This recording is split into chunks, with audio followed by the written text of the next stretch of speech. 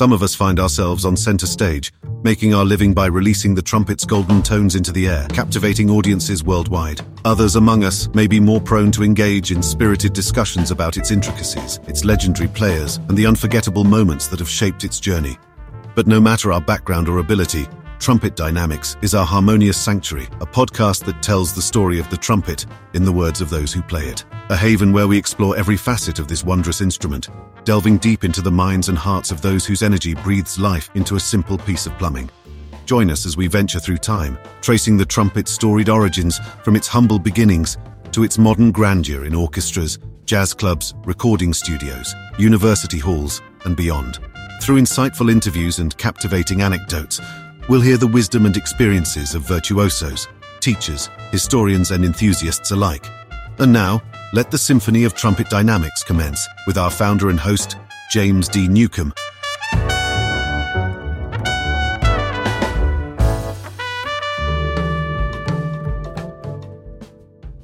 Spice up your practice routine with original exercises and adaptations of all your favorite method books in 5/8 and 7/8 time. Odd Meter Technical Exercises for Trumpet by Michael Hengst. oddmeter-exercises.com. Welcome to the show, everyone. I'm glad that you're here, and I deeply appreciate you taking a little bit of time out of your very busy schedules to press play on this podcast and spend some time with us. I have a bit of an issue with my voice, as you might be able to tell, which is actually okay because this is all you're going to hear of me. On today's episode, we have a very special treat. You may recall that a few weeks ago I played a couple of interviews with the great Vinnie Ciesielski, a wonderful person and also an outstanding trumpet player in the Nashville area. He's been there for years, and he really acquitted himself well in the podcast. So much so that I thought it would be interesting to see what would happen if I were to give him the reins for an interview on this podcast. And who knows what will come of it. Maybe Vinnie will say, I like doing these interviews. Maybe I'll start a podcast of my own, and maybe I'll hire that James Newcomb guy to coach me in how to do it the right way. Who knows? At any rate, that is the angle that we took on today's episode. I'm out walking my dog here on the boardwalk of Virginia Beach. Pleasant evening. You can hear the waves crashing in the background. So that is the setting for beginning today's episode. So I honestly haven't even listened to the interview with Vinnie and his friend Mike Haynes. I'm about to listen to it while I do the show notes, but I don't even know what they're going to say as I record this introduction to the podcast. So I'm going to be listening right alongside you all. I can't wait to hear what they have to say. If it's anything like the performance that Vinnie gave in his interviews with myself on the podcast, I'm sure it's going to be wonderful. So thank you again for listening, and I hand it on over to Vinnie Ciesielski interviewing his good friend Mike Haynes. Hey y'all, Vinnie Ciesielski here on the Trumpet Dynamics podcast. James and I had a great interview a couple weeks ago, and he thought it might be fun for us to do this. I am here today with my good friend, great human being, incredible musician, beautiful trumpet player, father, partner, mastering engineer, and helped me with my last 4 or 5 real estate sales. He's all over the map. Mr. Mike Haynes. Hi, Mike. Hi, Vinnie. How are you, buddy? I'm good. I'm glad to be here. Good. I'm glad you're here, too. Yeah. Mike's a good dude, as I have said and will say many times in this interview, but he hides his bushel very well. He's not a counter. I'm a counter. He's not a counter. But if I could do the math, I would say Mike is probably responsible for well over 10,000 recordings since he's been in the studio.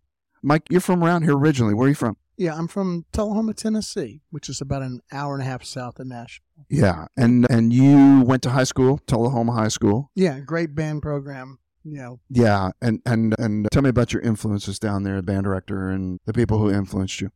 My dad was a trumpet player, which was really cool. He worked on rockets. He worked on all the shuttle and all the Apollo shots and cruise missile and so forth. Earlier on, he was a trumpet player, and a jazz trumpet player, very influenced by Chet Baker, Dizzy Gillespie. Real soft, smooth, swinging. You could still pick up the trumpet at any point and play it. It was just so in the pocket. I have to give my dad a lot of credit for early influences, owning Maynard Ferguson records and Doc and Buddy Rich, and he'd buy big bands. We had a lot of music I listened to. So Dad was a big influence. And then my band director in high school, who came to Tullahoma as the band director when I was in the 8th grade, really took the high school band, which had stalled, and took it into the new era, which was the drum corps style, bigger, brassier sound, and really encouraged me to play and heard me early on. Even when I was in the 9th grade, I was able to put out some sound and range, and brought me to the high school, and I got to play with them. And that was really incredibly formative early on to be playing in a big band when I was 13 that was decent, and having the influence of actually Nashville players. He brought down some session players. Barry McDonald came down and gave us a clinic and talked about being a session trumpet player. Yeah, my high school band director put me on the 50-yard line and got me an all-state, and I went from there. Yeah, it was really an really extraordinary high school experience. The band ended up winning contests by senior year. Jazz band won contests, marching jazz. It was covered a lot of ground, so I'm so supportive of high school programs and early education, because it does make all the difference in the world. Very cool. And you and I have had talks about what they call the marching arts now. We just called it marching band back then. Right. It's an art. Yeah, it gives, you're with, I hate to use this term, but you're with like-minded people. Everybody's trying to execute the same thing at the same time. That all translates into later in your career when you're sitting in a section and you're all trying to play a short note on 4. It's the same kind of energy. So that's cool. And I actually know the truth about the marching band. When you were the soloist, you were surrounded by majorettes and flag girls, and that was really that was inspiring. You've got to have motivation. That was really as a young man to keep pressing that piece of metal against your face all the time. And we won't get into it, but you had a brief stint in the Drum and Bugle Corps, DCI. Yes, and that was between I left high school, and when I graduated the next day, I left for Blue Stars in March 1970, summer of 79, and placed finals, which was awesome. And that was, once again, between June 1st and August 1, or whenever the finals were, that changed my life. I think what a short period of time with the right experience. But drum corps took what I'd already learned and elevated to a level of excellence and precision, like you're saying, that has lasted me and I have rarely encountered since I started. You went to Middle Tennessee State University? I did. I attended there a long time.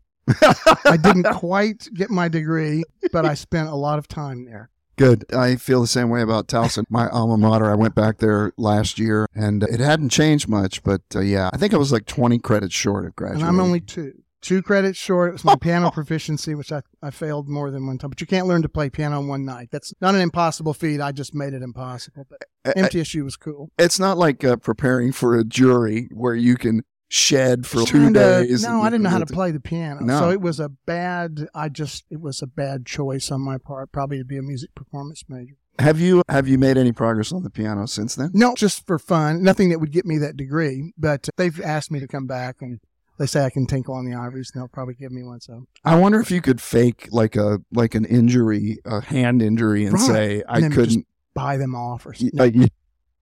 No, I wanted to get it before my dad passed away because I thought he would find it humorous, because they worried about me obviously early on because I got so close to the degree and then work picked up. The reason I didn't finish the degree really was because I was ultra busy quickly, and it just took me. And so I went to Nashville when I was 21. I'd already been commuting for 4 years from college and then moved, and yeah. When you came into Nashville, and a lot of people know now, but they didn't know back then, there's a prolific recording scene, and not just country. Tell us a little bit about how the old guys embraced you and taught you, and who you learned from when you first jumped in the studio. Yeah, because I was so fortunate to be in the right place at the right time with the right set of skills. There were so many seasoned players in a group called the Nashville Jazz Machine, which was a group of session players who made a big band. Because the sessions at the time in the 70s, if they're playing all these country sessions here in Nashville, they were very easy. And jingles were very easy. So pretty soon you lost any chops you had. You couldn't rely on just playing, which is a little different now. If you're playing all the time, music is quite demanding, pop music and things we cover. But back then it wasn't. So they felt the need to make a big band, and they wanted to. They're all great jazz players. So I had seen that while I was in high school. Once again, love and to my parents and kudos. They took me up 3 years, sophomore, junior, senior, and my brother, to go see the Jazz Machine play at what was called the Rite of Spring. It was a big jazz festival that used to go on here in Nashville, and they had headliners, Dexter Gordon and Maynard Ferguson, Stan Kent, and all those were various years headliners. And we got to hear the Jazz Machine, and I told them I'm going to play in that band one day. I remember saying it to my dad. My dad, as usual, patted me on the back, said, "That's not." No, he was very supportive. He didn't want to build me. And I got to MTSU in August, and by November I was playing in the Jazz Machine. And they just took me in. Once again, golden rule, don't be an a-hole. And I followed that pretty much. Pretty much. I hope so. I'd have to get a second opinion probably on that. But yeah, I sat down at the end of the section for a year. And when I say section, it would be either the Jazz Machine or anything that was done in that, because there'd be record dates started happening, various kind of gigs, and sometimes that section from the Jazz Machine would be the trumpet section. And I sat on the end and I played high note and fifth trumpet because my reading chops were so poor that I really couldn't sit in the lead chair unless I had some time coming out of rote learning from high school. Quickly, my sight reading started picking up. And through time, they showed me and I showed them that I could do it. They showed me what to do. And there was a lead player here named Ron Keller who had played with Liza Minnelli and Kenton and lived in New York, played a lot of sessions, and moved down here. And when I got here, he was transitioning to the investment world. He ended up being my investment banker, and he helped me out very much. In heaven, thank you, Ron. But he pretty much handed it over to me, one might say, at least a segment of the work or a kind of the scene. George Tidwell is one of the greatest influences on me, who we played together for 30 years. George, an amazing flugelhorn player, amazing copyist, arranger, friend, just an amazing improviser, and showed me and taught me a lot about the studio. So in that's trumpet world, there's other names as well, but those are some of the two older guys who really helped me. Chris McDonald, who's still around. Chris is a bit older than me, but Chris immediately took me as his player. Chris is a trombone player and a fabulous arranger and has been for 40 plus years now. Absolutely. So many records. And he heard in me, he came up to me on the marching field during band camp my freshman year and said, "Do I want to be in a band?" And I said, what kind of band? I didn't really know. And he said, "It's like Earth, Wind, and Fire." And I said, "Okay, yes." And he said, "Here's the book." And he gave me the book, and I was like, oh my God, because I didn't read once again. So I had this huge book to learn: Chicago, Earth, Wind, and Fire, all of the Algero of the time, Lionel Richie. Those were stuff. Then Michael Jackson, kind of anyone of the Pretty Young Thing or any of those hard horn tunes.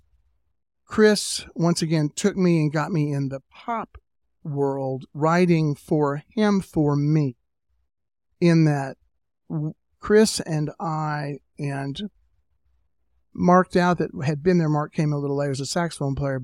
Chris ushered in the new sound, the Jerry Hay era starting in 1980. We paralleled Jerry Hay, which was so much fun, has been so much fun. That was an amazing boost to my career to have an arranger who could not only teach me, but used me on the recordings. The guys in the Jazz Machine, it was another set of gigs and set of musical situations. And at the same time, orchestral recording, Christian orchestral recording was taking off as the inspirational gospel scene was launching. And it really started around 79 or 80. And quickly I was sitting in the one chair of the orchestra. And I was pretty young. I was 20. Like a 60-piece, right? Like a 60-piece orchestra. Yeah. And by 21, I was doing it all the time. Yeah, the old school guys at the time, I guess we're the old school guys now. Exactly. I have seen the way that you that you welcome new players into town. I feel like, at least these days, I'm much the same way. And if somebody calls me and says, hey, man, I want to move to Nashville, I always tell them, come on. There's plenty of work for great players. You're not going to take anything from anybody who is not willing to give it up, and so on and so forth. Were the guys that started here in the 60s and 70s, and then when you came in the 80s, were they gentle with their approach, or did they say, hey, kid, play that note short, or go home and read some clarinet solo? It would be more on the gentle end of the spectrum. I think much of that owed to we live in the South. And so there's a little nicer thing. So I think that's an aspect of it. There were a few, as there's always a few, that teach you lessons of the hard way with a little more fire. You might say, right or wrong, it's still a lesson. And so I ran into a couple, both trumpet players, both older trumpet players, who we had to find our happy place. Ah, okay. And I'm a get along kind of guy. Yeah. And I think they felt Threatened, and maybe they projected an egoic kind of arrogant kid thing on me, which I can say I was not. It's just not my nature. With a little time, it all was made well. And I worked with both of them later on, all good and all cool, but it was a little rough. But generally speaking, come back, it was a really, I have to say, it was a kind intro. Good. I did get fired on my very first session. Oh, nice. My very first full master Tell recording us about it. That was one of those trumpet players. I'll leave his name out. It doesn't matter. He's passed long on. Great session. And Ron Keller, who I had mentioned, it was a jazz machine session. It was 2 sessions, 2 days of recording, big band. We were going to do some Kenton lifts of tunes. And one was, I can't remember. It's a real complicated intro. And it's a high descending thing, and I don't know if it's chromatic or it's just modal, but we were in the studio and Ron said, hey man, play lead on this. And I said, I don't know, Ron. He goes, no. So I tried it twice and I just really just made a massacre of it both times. I said, he goes, oh, okay. Ron said, okay, so I moved back down. And then after that session, the trumpet player said, I don't want that kid. That, and all the guys later, the guys in the section came up to me and they said, it's not you, it's him. They gave me covered me in support.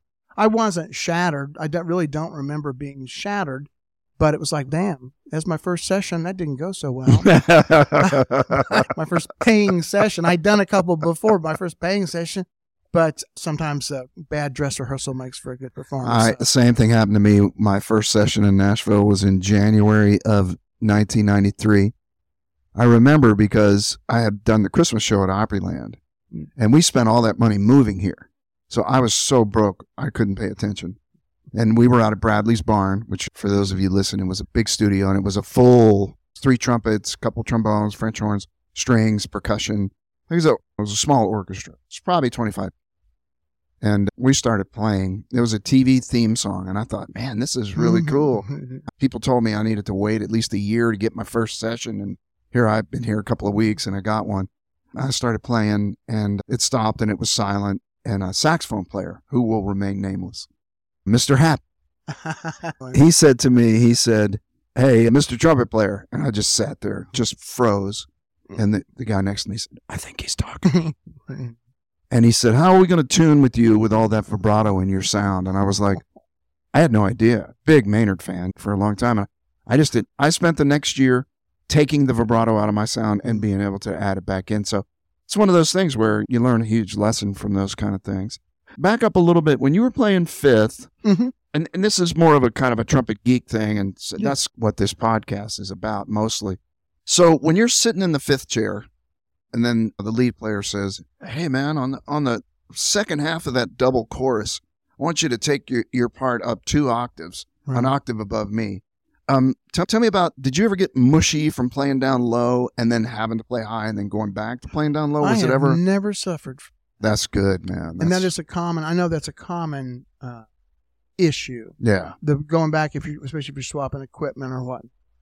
And especially in that day, and I was always a Jet Tone Studio C. And I still, to this day, I play a Patrick Mouthpieces copy of my Studio C, which has his changes to the throat.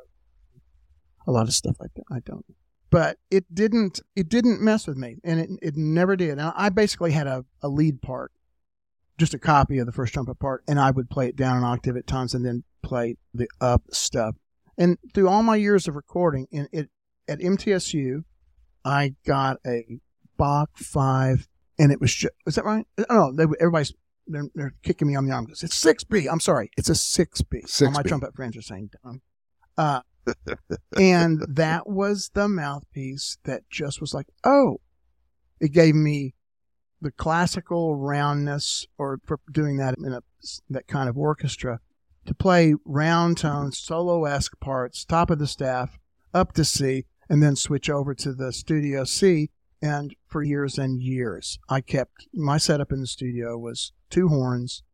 We didn't do C trumpet back then much at all. So it would just be 2 B flats. It'd be my kind of a brighter B flat, or not even brighter. It would be a commercial, what I call a commercial lead horn with my jet tone in it.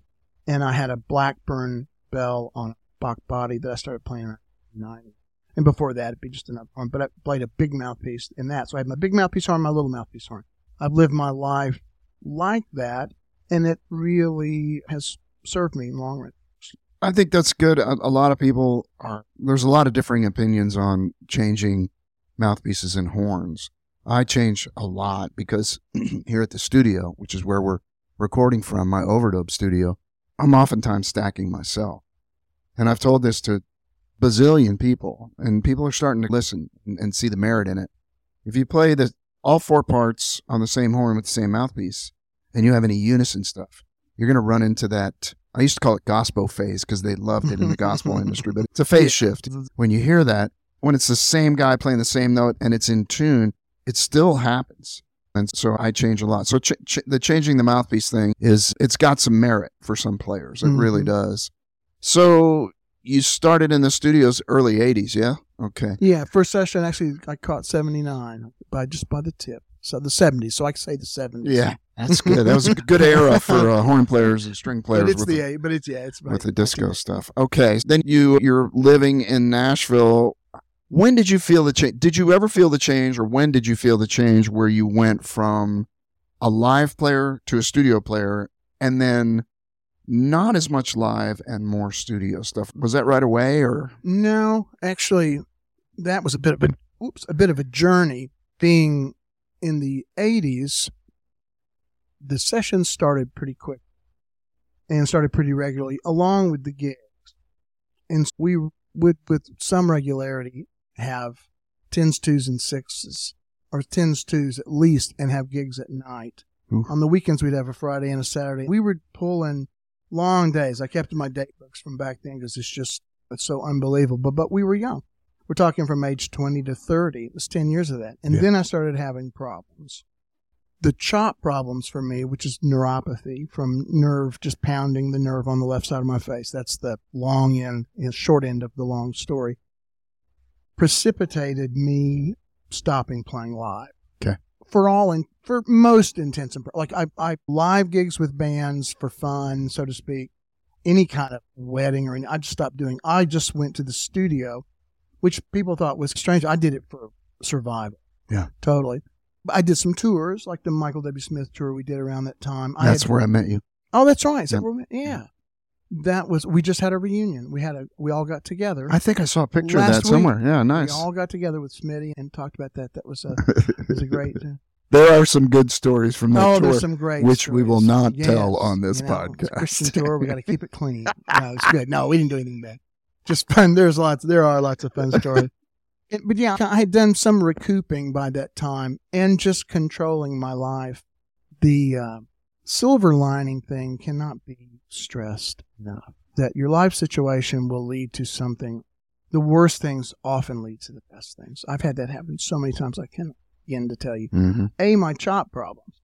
My chop problems forced me to stop playing a lot of live gigs I really didn't want to play and focus on playing the studio where I could be more controlled and really do what I want to do more. And I would not have stopped playing those gigs probably for a while.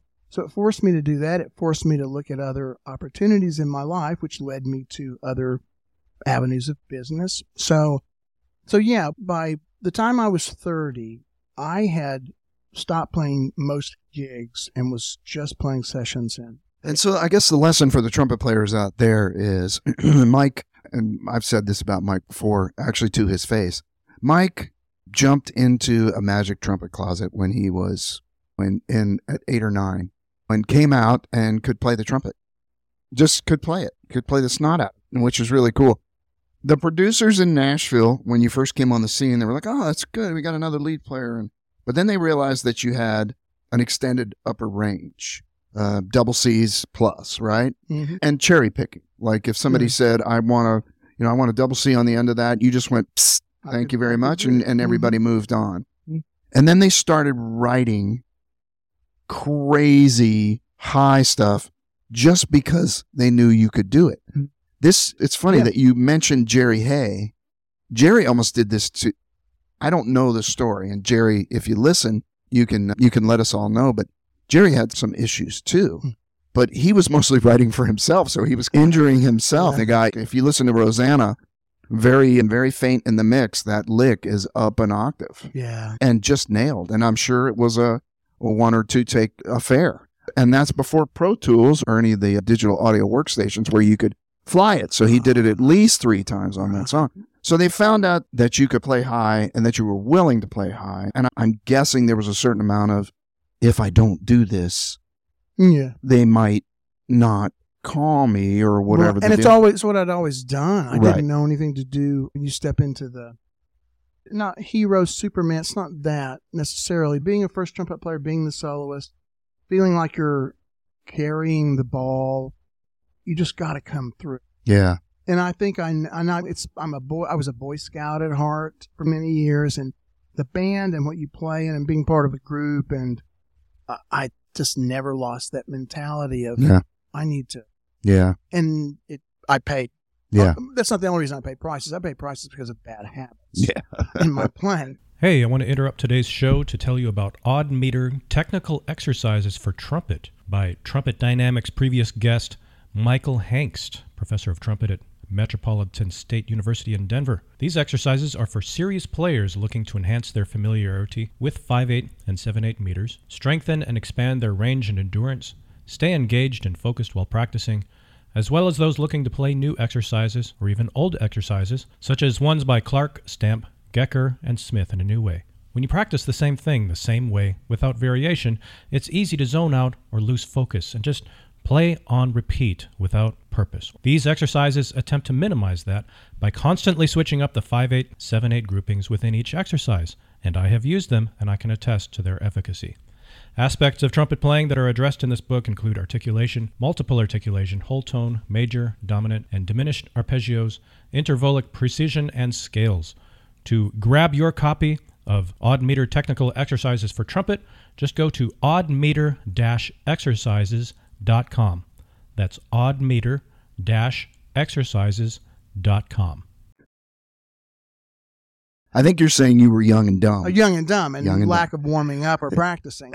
And that's part of the magic trumpet closet. I say that tongue-in-cheek, of course. None of us, I don't know. Infrastructure, the way your oral cavity, the size of your head, honest to God, the way you... And I've played with Mike many times, and if you can find some recordings that he's played on, and listen to and I say this with great reverence, the art of commercial articulation. I've never sat next to I've never heard it on a recording. And I'm talking about from everybody. Something about the way that you articulate is really special. And believe me, for 30 years, I've been trying to grab a hold of it. And every time I ask Mike, I say, what is it? He's, I don't know. I just stick it up there in tongue. It's not, I'm sure you could teach, but I'm not sure you'd be any good at it. Yeah, just sit there and stare at. I say, I don't know. We know a couple really beautifully, naturally gifted players who are running into the same issues as you get older and as you abuse your chops. Because you worked at the trumpet, but we know some people maybe sitting in this room that work at the trumpet a lot. Oh my gosh. You know what I mean? And Vinnie works at the trumpet hard, folks. And it doesn't do any damn good. He's the most practice conscious. Really, I think I haven't quizzed anyone, but you would be at the top of the list. So when you're a natural player, and I'm talking to the folks out there as well as Mike, who's sitting right across from me. When you're a natural player, what you have to be careful of, I think, is because everything comes to you. And then when you experience a problem because you've never experienced one before, that was the first time you'd ever had chop problems, early 90s. And it didn't just go, it wasn't like, gosh, I feel tired, blah, blah, blah, blah. It was numb.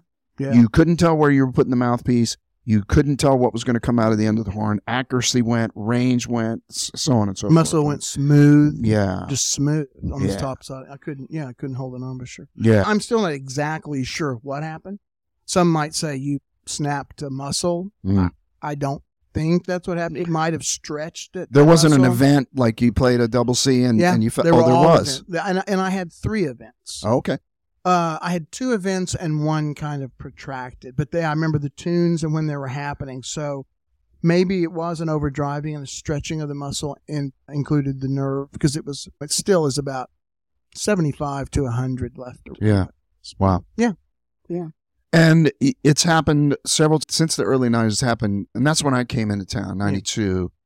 Yeah. Of course, when I came into town, and this is another thing for the younger players, when you go into if it's Nashville or New York or Chicago or anywhere you move, it doesn't really matter. It could be Norfolk, Virginia.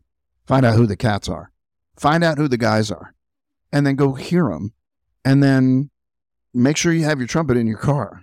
Mm-hmm. Because you might show up at the Nashville Jazz Orchestra or the String Machine. We have a friend, Mike Castile, who's a really gifted musician, but has made his living in the copy business, really, copy and orchestration. And he's gone on to Broadway and really created a comfortable situation for himself. But he told me when he would deliver charts in the 90s, this is before you could email them and have somebody print them. He would print them and tape them. They'd work all night, he and his wife, and it would be meticulously, absolutely perfect. The guy's just that guy. But he'd always have his horn in the car. And he said one day, it was at Big Boy down there. What was the name of that studio? Oh shoot! Oh yeah. Anyway, they had a Bob's Big Boy statue in this big room, and one of the trumpet players got sick and didn't show up. And so, what are we going to do? And Mike was sitting over in the corner and kicking at the dirt and said, "Shucks, guys, I might have my horn in the car." And boom, there it was. So there's a great lesson to be learned there. But Mike, you have fallen into that and come back out of it several times in the last 30 years, yes? Yeah, the early 90s, and then because I really clamped down on the live playing and controlling the situation, which I saved myself by controlling the situation, because a lot of times when I play live, I can't control myself. You go too far, you really do, and you can't stop in the middle of the tune like you can in the studio. 2007, I once again had been out on the road with Vince Gill for 2 years, and we dovetailed into a tour one day with Larry Carlton in Thailand. So we finished the tour, got on a plane. We had to have somebody rush us the sound check after the long flight. You were tired. Oh, yeah. So that is part of it. I really was overdriven from the tour I had been on, which was fantastic. If you can find these days Vince Gill tour, it was just... Oh, it was magical. I saw it at the Ryman. You got me tickets. I've never forgotten what you said about it. Oh, my, what did I say? You said that it sounded like a record, or you said that it sounded so accurate and so tight. Oh, it was incredible. It was a 4-piece section and a huge band. It was like 900 people on stage. It's a lot of people. And it was magical. Lloyd Berry did the charts on that? Lloyd did the charts, yeah. Lloyd, the godfather of gospel horns and strings. And that's right. And from 80s, 90s, early 2000s. He's still working and still doing records. He's spitting it out at home on his little system at home and doing great. I see him on live stuff every once in a while. He's doing really well. Yeah, and so it was that I just got a little burned, and then went to the Larry gig, and it just melted down. We had a sound check, and I could just feel them. Everything went numb. It just went. I thought I could barely play. It actually sounds fine. There was nothing high to play. The gig was more pockety. I had some solos to play, things like that. And then after that, I really took about a year off and didn't play for almost a year. Wow. Yeah, it was 10 months. And I had really, you didn't touch a trumpet at all? I didn't touch a trumpet for 10 months. Overuse syndrome really is what this is. And and for anybody out there, if anybody ever wanted to reach out to me, I can give you my experience. And some of it you can come back. This was not focal dystonia, but just overuse syndrome. And when I stopped, it just felt the problem with overuse syndrome is you always feel tired and you feel like you have to welcome to your trumpet hell, so to speak. So I just stopped. And after 10 months, I picked up the horn. It felt exactly the same. Didn't feel any better. Didn't feel any worse. It was like, welcome to your hell again. It's exactly like it was. Holy crap. That said, over the next 6 to 7 years, I kept playing. I just moved down the road, which was fine. I moved down to third, and everybody else moved up. And I was able to keep playing and play fine in that register. It got better. And after about 7 to 8 years, and I wasn't counting, it got better. You're not a counter. I'm not a counter. That's right. It's exactly right. Just letting it happen. Where are we? What bar are we on? What's the count? That's just being a lead player. Really. Give me the count. I started to notice that I was taking gigs I hadn't taken before. And I told my wife, I said, and my wife, bless my heart, Gina, she's the love of my life, amazing person, such Incredible. a support. Yeah. She'd heard me say, oh my God, chops feel so weird, and 18 cajillion times. And I was finally able to say, I think my chops are better. And she looked at me like, what? I said, I'm taking gigs. And it slowly has gotten better. And I've returned to a place where I can play first and play lead and I don't play double C anymore, but I play up to F and I play F sharp. I've heard you play a nice fat G, just sitting around and you were like, hey, check this out. I think something's happening here. Yeah. It's a interesting seasons of a career. And I have really had some varying seasons. And now I feel like I'm moving into this season, like you're talking about, of playing. It's a full-time, I can have control over what I want to do. I can be more involved in the things I want to. I can give my time and energy to younger players and talk and support them and coming forth. It's just really, I'm so grateful. I know so many players who really did hang. And some of them, we're all doing the best we can. And I would say that maybe some of them stopped. And I only say that because I wanted to stop a million times. But it's not wildly disciplined. It's just my way. Don't misunderstand. I just kept getting up, trumpet in my face. It's just to say if it's bad, it can get. Are you doing a little bit more of a comprehensive, short and sweet work warm-up? Yes, more of it. That's a good way of putting it. No, I really am. I really do have to practice, and I've really found, finally, some joy in the practice process. This was a guy that drove up to sessions possibly 2 or 3 minutes late, maybe. Or 2 minutes before. 2 minutes before, driving with his elbows, playing his trumpet as he came into the parking lot. I heard that story from a lot of different people. Got to warm up. Yeah. Session's about to start. You got important stuff to do, man. I had a flat on the interstate one time in the 80s before cell phones or anything. It's like they knew I was really down to the wire. It was bad. I'm not like that. But I was really, everybody be in their seat, and I'd walk in, sit down, put my horn together, and the conductor would raise his arm. And I had a flat. And so I finally got it changed, and I got to the session, so I just took the flat in with me. To session, prove it. And I rolled it across the floor, back from the door. Everybody's looking at me and and I rolled it back to the brass corner, and I said, I'm sorry, I got to play. Oh, nice. And they went like, you're still late. But yeah. I guess you covered up with some hoops. That's good. That's good. Now, I will attest to, for the length of time I've known you, you have, and it's part of the reason why I asked you about that. Mm-hmm. And I think this is important. I think this is important in life. And you and I agree on this. So if you go to somebody and you say, Mike, you're going to give me a heart attack. You're showing up 2 minutes, two minutes ahead of time. I don't know if anybody ever did. That doesn't really matter. Fact of the matter is that over the years, you have made it more of a priority to be there. And when I really noticed it was, we were doing something, might have been one of the APC sessions. It was at a studio that a lot of them around here have. Is it the old Merritt's? Maybe. Yeah. And I showed up, and I'm habitually early. I showed up early, and you were sitting in your seat. And I thought to myself, all right, hell has frozen over first. And secondly, Mike is really making an effort to be conscientious about this. I know everybody always says show up on time, keep your head low, be a good. All that stuff is true.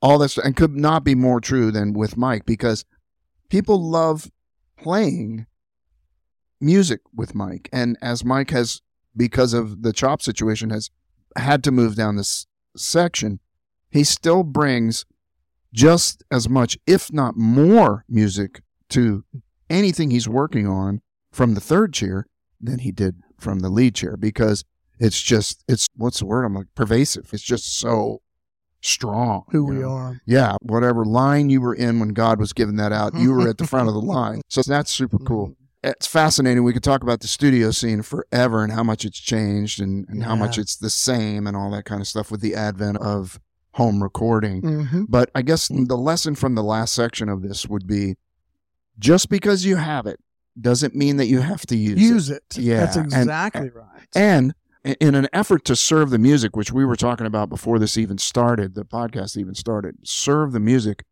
make sure that, because in 1989, if somebody had written the last two choruses up an octave and Mike was the person he is today, I'm guessing what you would have done is say, I think there's room for some of this, but I don't think we need all of it just because we can. So, because high notes, they're fun.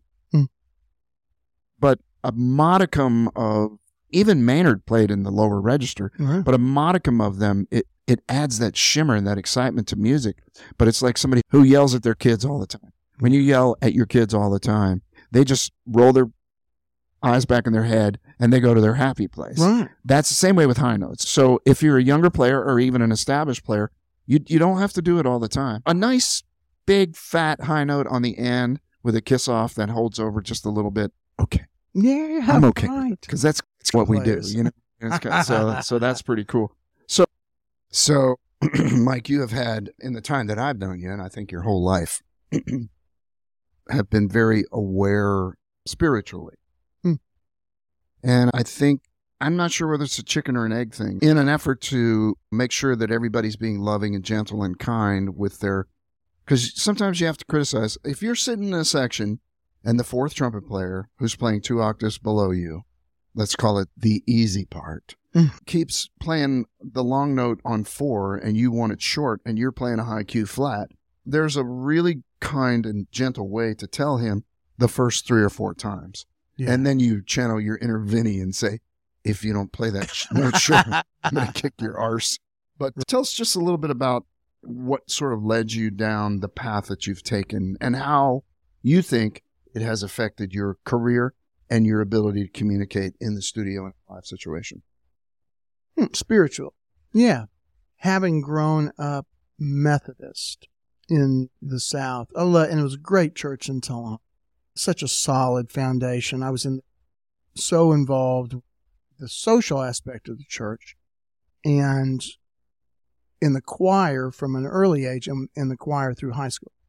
Coming back to trumpet, because I am a big proponent of seeing the trumpet as singing. I always have. We're singing through our horn, you say that. And it's really letting go, doing your work until you're ready to let go of the physical part of it so you can just sing.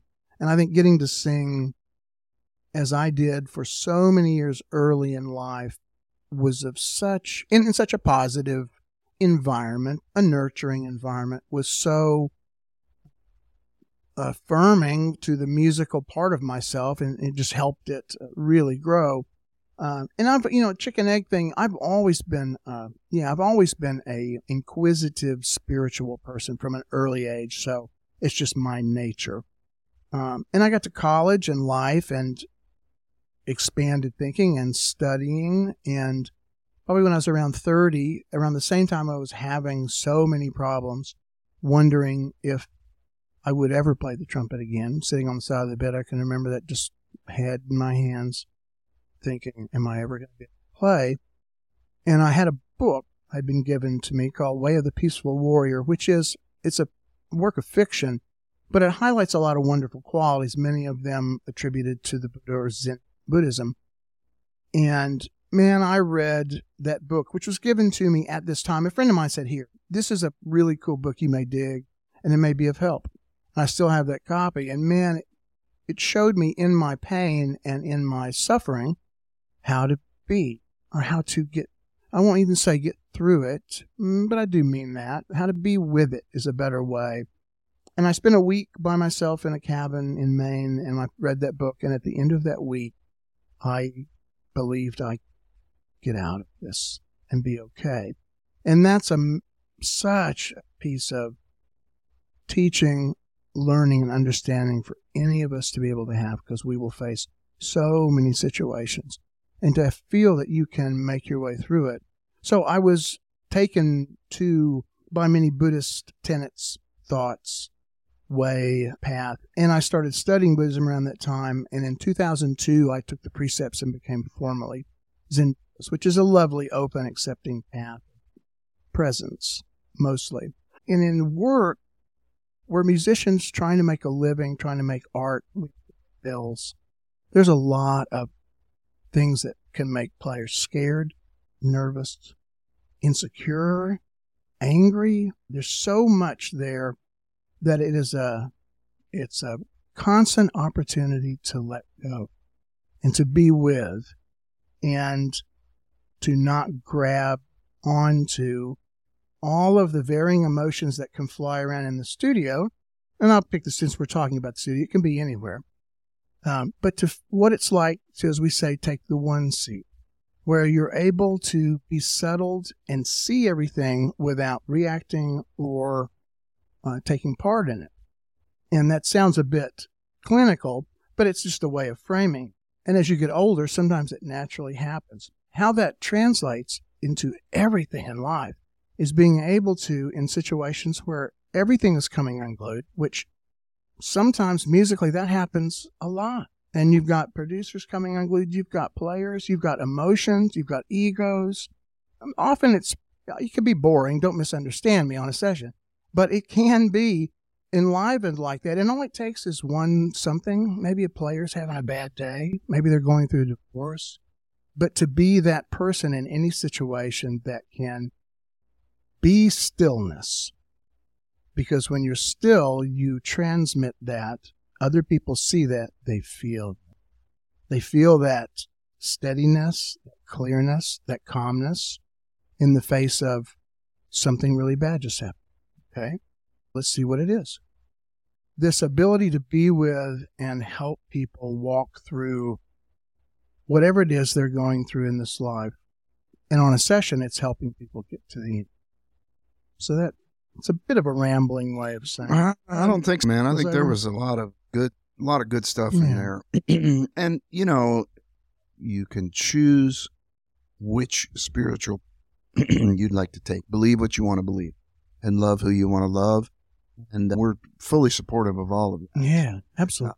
But taking those qualities that you've learned from life and studying and being present and quiet and being comfortable with yourself when you're quiet. People who are type A and overachievers, when they meditate, they have to meditate for 5 minutes because on minute 6, they've got something else they got to do. They got to make a plan and all that kind of stuff. And these things don't come overnight. They don't come overnight. It's a practice. It's a practice. And that's why they call it. Just like the trumpet. Yeah. If you pick something up new on the trumpet, when I add something to my routine, oftentimes the first time I play it, I'm very disappointed with myself. But I do realize that in 6 months, I'm going to be playing that at a high level because I will have done it 1,000 times. And then a year after that, I won't even be really thinking about what I'm doing, Clark studies or lip slurs or what tonguing exercises, whatever it is. You know what I mean? And there's something to be said for like with time. So everybody knows this, but somebody out there might not. So you come upon a piece, whether it's a commercial piece, a jazz piece, or Petrushka, and you slow it and you put it on a metronome. So let's say you need it to be at 90 beats a minute and you have 6 weeks. Start it at 60. Very manageable at 60. And then tomorrow, just bump it to 61. This is where patience, which a lot of us as trumpet players we were not in that line at all when God was giving out patience. Bump it to 61, which your body won't be able to recognize, really. And then every day, bump it one metronome marking. And so in 4 weeks, you're going to be playing it at tempo, and then you'll be playing it for 2 weeks at tempo before you need to audition or perform or what. If you have that kind of time. If you practice. If you practice. That's a joke. And you can do that on in a mini version of that too. If you've got a couple of days, you just bump it up a little bit more. But those things, and being present and having peace about what's going on. And that's really key in those, because you're never making huge, giant strides on the trumpet. You make very small strides on the trumpet. And I think that your decisions and the path that you've chosen have helped with that, even though you did jump into the magic trumpet closet. Right. So my buddy John Snell out of Bob Reeves Brass asked this. We're going to wrap it up, if that's okay. Yeah. Although based on our history, we could sit here and talk for do it again for a we long. talk about trumpet more. Yeah, That's fine. Now we need to talk about trumpet. We did talk about a lot of trumpet. It's just things like, just to digress a little, like the thing that's fascinating to me is that when you walked in the studio for the first time and you sat down in your chair, and there's these things, whether it was the paid or the free, there's these things in front of you. First time I ever did it, I was in college. And I remember the headphone. What do I do with the headphones? How do I set the level? Do I keep an ear off? Which side is supposed to go on which side? How do I keep the cord from getting tangled in my trumpet? Where do I put it when I'm not using it? Should I unplug it? Should I turn it down? There's like 100 things about headphones that you need to know. Then you multiply that by everything. Like the one thing that I always say, like when you walk into the studio, you should already know which side of the stand that you play on. Do you, as a trumpet player, is your bell to the left of the stand and you read to the right, or is it to the right of the stand and you read to the left? Because if your microphone's on the left and you read from the other side, you're not going to get picked up. Your signal's not going to be picked up, and your little tracks are not going to be beautiful where they're supposed to be. So it's interesting, and it feels like the guys that grabbed a hold of you were able to tell you those things. We could go through all the technical aspects, what to do in the studio or what to do on a live gig. Do you want to play with a shield? Right. Some people hate shields. Yeah. I like it because it's bright. It's like a brain dart, and I don't have to play as loud, and it just lends itself to. Some people don't care for them. So it's really interesting. So back to John Snell, who has a podcast called The Other Side of the Bell. He's a sweet man and really good at his job and really good at running a podcast. He asks a question. I'm not going to ask you about gear because, what works for you. Although I do have that mouthpiece and I use that on a regular basis, the 85. Yeah, the Patrick 85. Yeah, it's great. Yeah, I do have that. And when I don't have to play super high, I love that mouthpiece. It's a big fat sound. And there's great flexibility. Yeah. The articulation is where it needs to be and all that stuff. So I won't ask you about gear. But if you could go back to your high school self, okay, this is a little bit different than John poses. You could go back to your high school self when you were a senior. What is the piece of advice that you would give yourself? On any level? About anything. It doesn't have to be about trumpet or music or any of that kind of stuff. I'll just make a dirty joke, but I'll leave that out. I could edit it. Yeah. Man. And the one thing that always comes to mind is if I told myself something, then I might change it and then I wouldn't know my why because I do anything. But anyway, that said, trumpet, in the world of trumpet, it would have been trying to communicate relaxing more when I was playing, because I played with so much pressure in drum corps, and earlier on we lacerated our faces. And if I could have, which I don't do that any longer, obviously we blow it away from our face. You do everything you can to keep it off your chops while still playing. So it's this constant tug of you're wanting to pull it into your face. So you have to bring the horn to meet your face, but there's this sense of bringing it away from your face all the time. And when you do that, blowing it all forward, you give yourself, I find I have more endurance, sound. It's easier. It's the death knell to start coming into your chops. And we're talking microscopic differences, but that sense, I would have tried to communicate living and playing with more ease overall. Yeah. That's good. I think that's some great advice. It's been wonderful having you here. I wish, I wish we could do 5 or 6 of these in a row. We could really get into some good stuff. But so be kind and gentle and serve the music. So the music is always first. Yep, always first. Always above everything else. Really. If you take care of the music, you'll be taken And my friend Chris Gordon down in Tuscaloosa, Alabama, he's a trumpet player. He's a freaky trumpet player, really good. He's not on the horn a bunch. He taught for a bunch of years. He's retired. He's producing now and is having some success because of the way that he communicates. He's very zen too, also. And he does this little whistle thing where he plays like triple notes audibly and with control. I was on a session down there some years ago with the University of Alabama alumni. The lead player that played some health problems, so they caught me. And one of the trumpet players who I work for a lot, he and I have we worked together a bunch, but I've apologized to him because his name is Mart Avant, and he books the Tuscaloosa Horns, Four Tops and the Temptations and a bunch of different OJs. He's got a cool gig. They've been doing it for 30 or 40 years. They're called the Tuscaloosa Horns. We're playing the fight song for Alabama, but it's a swing version. It's like lightning. And we played it through, with sight read it. I didn't have any of the music at the time, sight read it, and it sounded really good in rehearsal. And Mart looked at me and said, back when I was in the band, the way we used to do this, and I said, stop what you're doing. Because I was hired for a reason, and I'd like to get through it a couple times, and then we can talk about it. But it created some negative energy. Mm-hmm. And Chris pulled me off to the side and said, man, I believe that you can hear joy or anger. And man, it really changed the way that I did business. It's really incredible. And it's true. I had somebody the highest compliment I've ever gotten in my whole life about my playing. Very heartfelt conversation. And he said to me, because I put these little blue screens up on Facebook and interwebs. And they're just like 15-second clips of stuff I've been doing here in the studio. And it's usually higher, faster, louder, and it's a lot of fun for a very small segment of the population. But he said, I can hear the joy coming out of your horn on those recordings. And so I turned the corner after that. That was a big deal for me. And Mart and I kissed and made up, and everything is cool. Yeah. But at the same time, you need to remember that you're there. You're not there. It's great to socialize.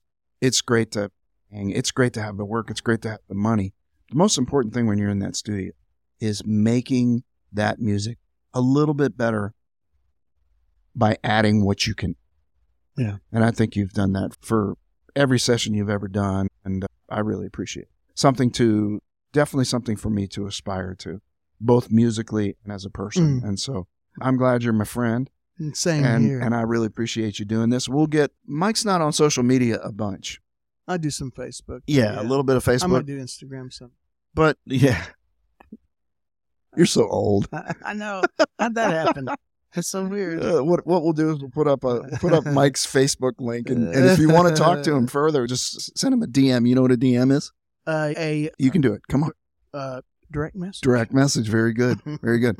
And he'll get to that, and when he gets to it, and then you can hang out with him and pull some of this love off of him too. Thanks you all for being here, and I hope somebody got something out of it. I know I did. Thanks for having me. We'll see you next time, Mike. Thank you.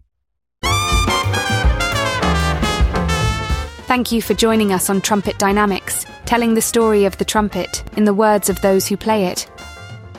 For more captivating episodes and exclusive content, visit our official website at trumpetdynamics.com. You can dive deeper into the interviews, discover additional resources, and connect with your fellow trumpeters. Also, be sure to subscribe to the podcast on your favorite podcast platform and even leave a rating and review. It really helps with the visibility of the show. Until we meet again, may your fingers be fluid, your breath unimpeded, and your chops ever fresh. Play hard.